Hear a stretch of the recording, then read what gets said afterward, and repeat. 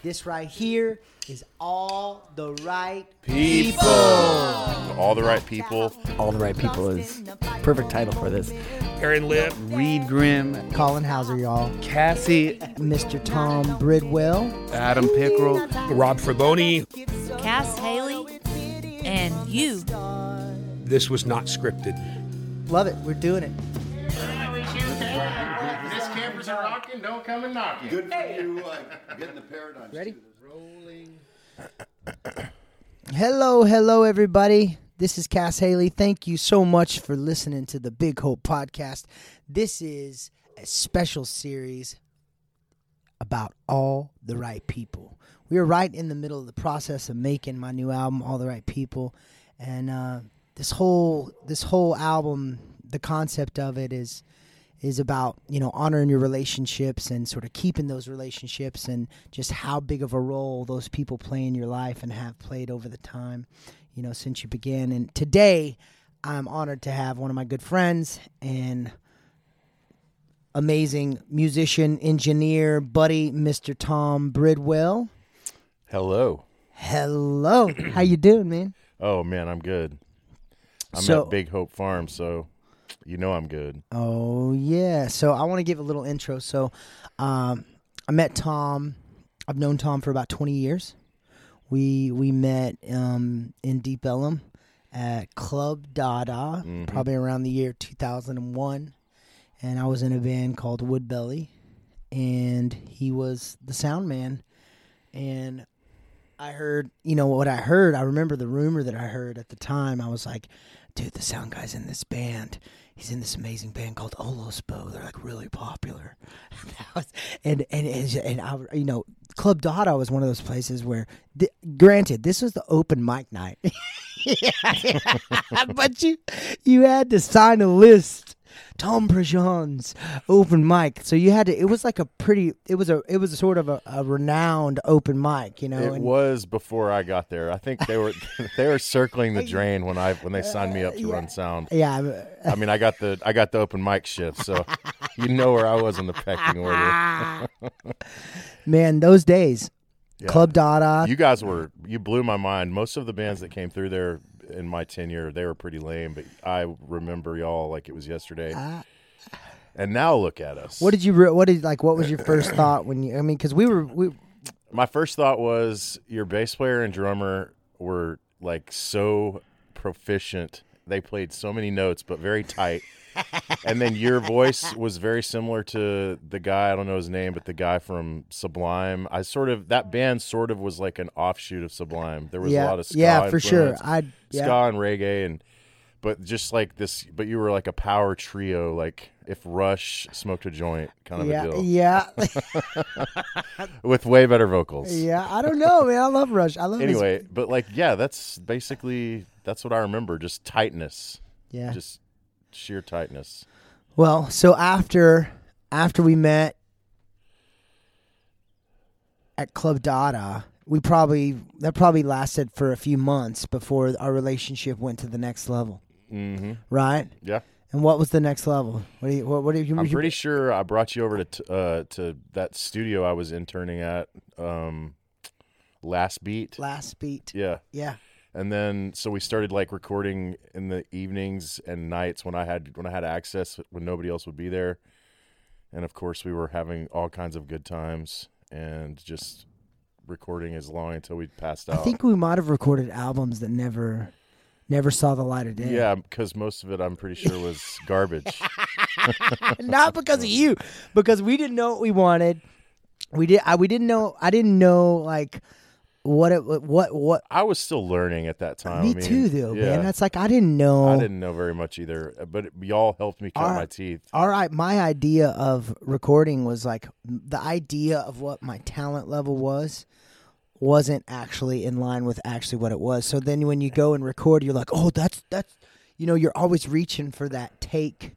It never sounds like when you hear back what you do in the studio for the first time. It's a shock because all you've ever heard is yourself either in the band room or on stage. Or in your own mind. Or in your mind. And so like when you actually hear, the tape don't lie, as they say. Right. And so it's kind of disheartening when you first hear yourself back in a studio because all of your flaws are exposed, and then it takes years of refining. Even when you can play great, you still have to know how to play right. I think it takes years of actually realizing that, like, this is what it is. Yeah. And it takes years to just accept where you're at, Mm-hmm. Because I don't know. Growing is what it takes. Yeah. It takes lots of growing. You can't just, there's a handful of people have ever gotten it right on the first try. Right. Maybe less than one hand. So, okay, on to you. So where did your musical journey begin? Well, listening to my dad's records. And where are you from? Where I you grew up born in Abilene, Texas. My dad was a huge Who fan and liked classic rock, so I just listened to music from his collection growing up, and then went to college, got in a band.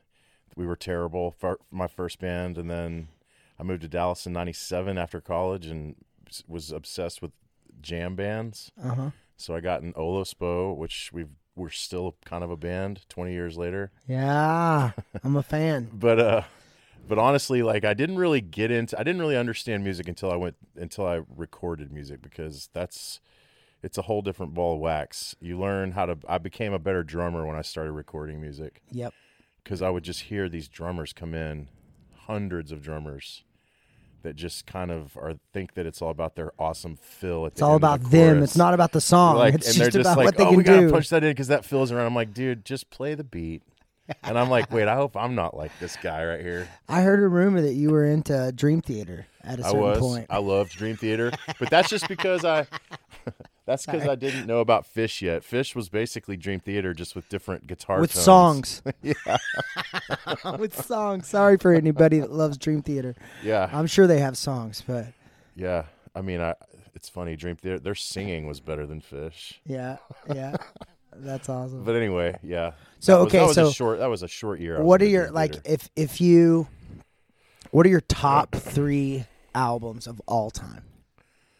Okay, number 1 is probably Robert Palmer's "Sneaking Sally Through the Alley." Okay, that's a good one. You gave me that. You burned me a copy of that. It's basically the Meters with Robert Palmer on vocals. Yeah.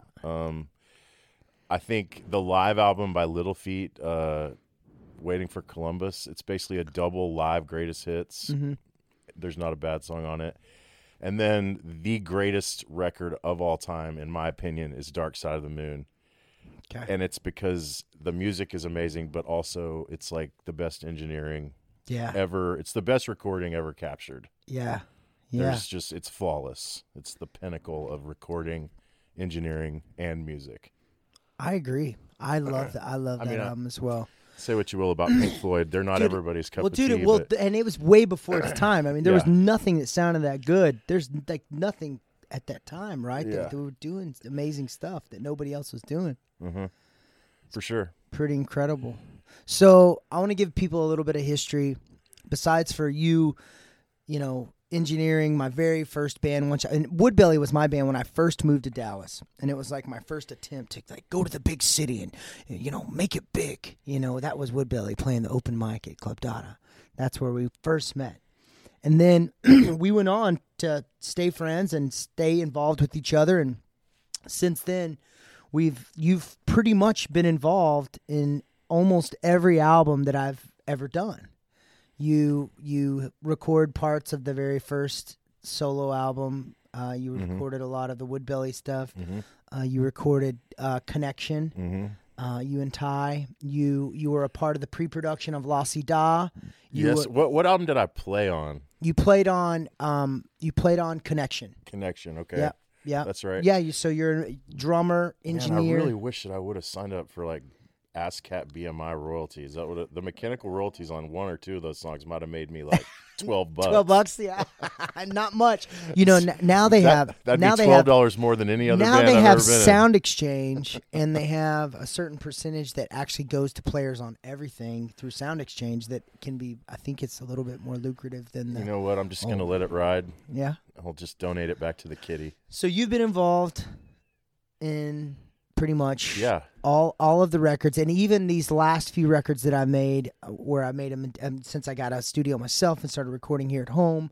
we always rented out your studio space for rehearsals, and I've really felt like, you know, I really feel like you've been involved since the beginning, man. And so like when I found out that we were gonna do this album, All the Right People, and we were gonna have another good friend and mentor of mine come produce it, the first person that I thought about was you. So we're at the 50-yard line in making this album. We're about halfway through, a little bit over halfway through. So what has your experience been so far making this album? Well, it started when you called and asked if I wanted to do it, and after I hung up the phone, I definitely wanted to. My first instinct was yes, but then I thought, am I making a mistake? Because I remembered the last time we tried to do this. And you were just completely mesmerized with Fraboni's techniques, and you kind of came in sort of like, you came in and it was obvious that I was basically going to be like a proxy for him. And I was going to follow these guidelines, and it just didn't sit well with me because, you know, we're both alpha males. Totally. And this is your studio. This is your thing. Yeah. So like, I just was like, you know what? You can go jump in a lake. And Yeah, that's basically where that ended. Yeah. But this time around, this was like, how many, 5 years ago that was? That was 2000. Yeah. Over 5. So that was 2013. I've grown a lot. 7 since years. then. And me too. And I also have had a child who's So about we got to to tell the 5. story. So now that you've unleashed, I wasn't going to Yeah. talk about it. Okay, so on the album La Cida, that album started. It was inspired by the technique that we recorded in was inspired by Fraboni and his sort of the way he does a lot of ambient miking and a lot like he uses very few mics and he does more of an old school technique.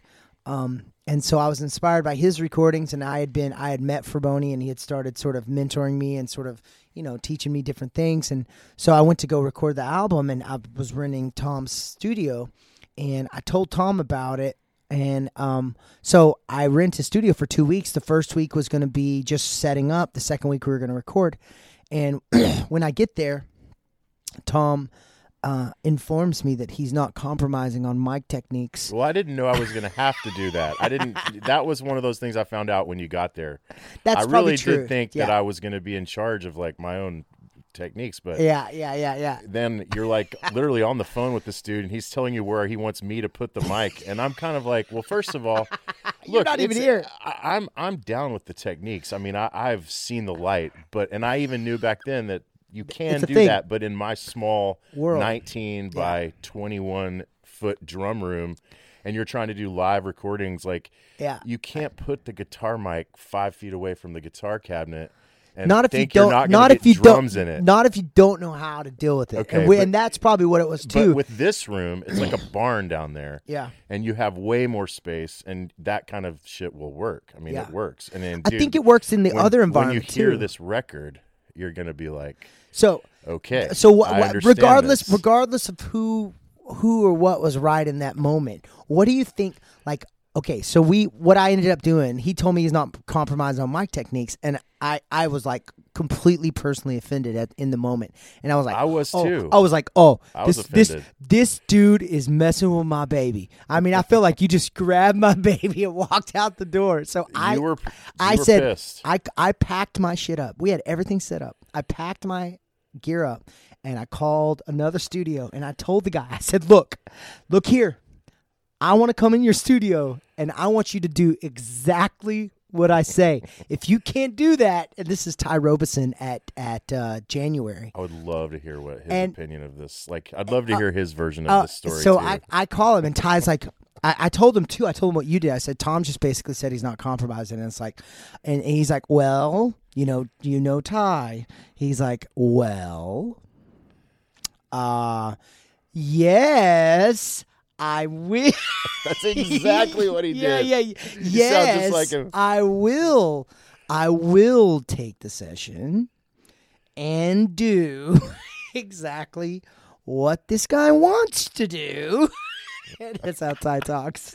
Dude, and, that's hilarious. And so we go to January and we do the same thing.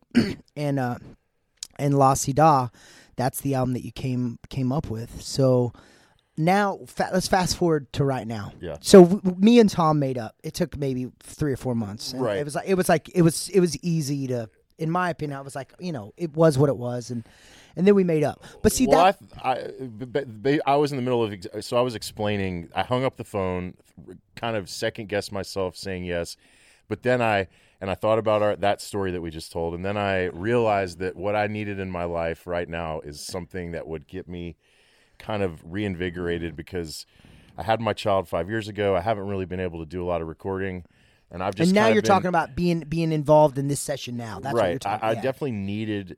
I kind of have been not burned out because I haven't been working that much, but I've been needing some like a fresh set of like techniques. I guess Experience, I just yeah. wanted and I've never engineered outside of my own studio since I started my studio 14 years ago. Have you So ever engineered I've never stuff done where one session. have you engineered stuff in your studio where a producer came in that you didn't know? Yes, and that's no big deal.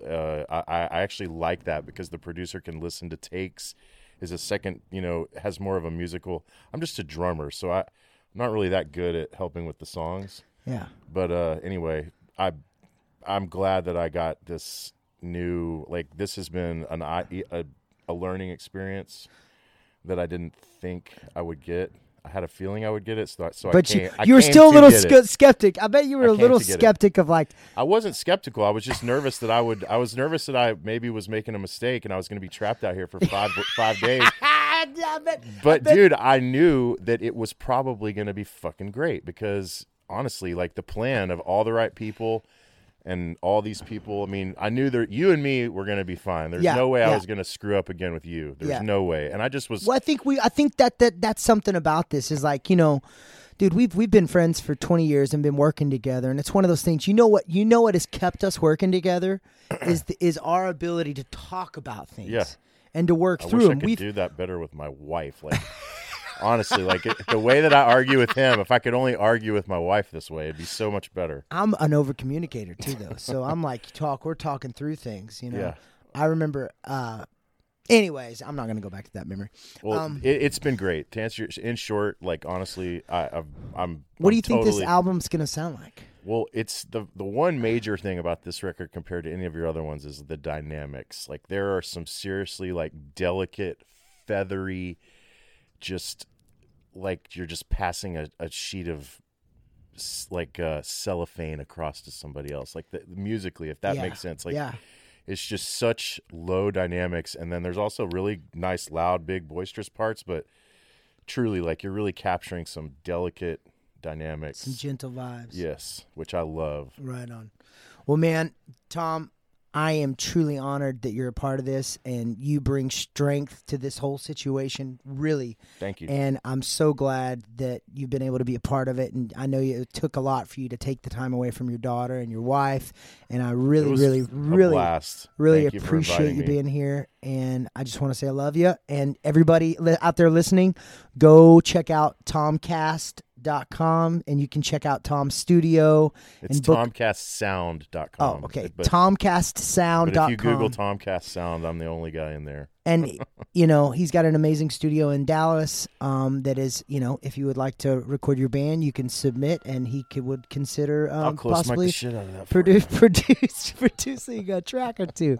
Hey, you could even get both of us to work on it for the right Yeah, coin. I love producers. You bring enough clams to the situation and we'll work for it. Anyways, thank you so much. You guys, thanks for listening today, and we'll see you next time. Bye. Bye. Was he giving us the wrap it up?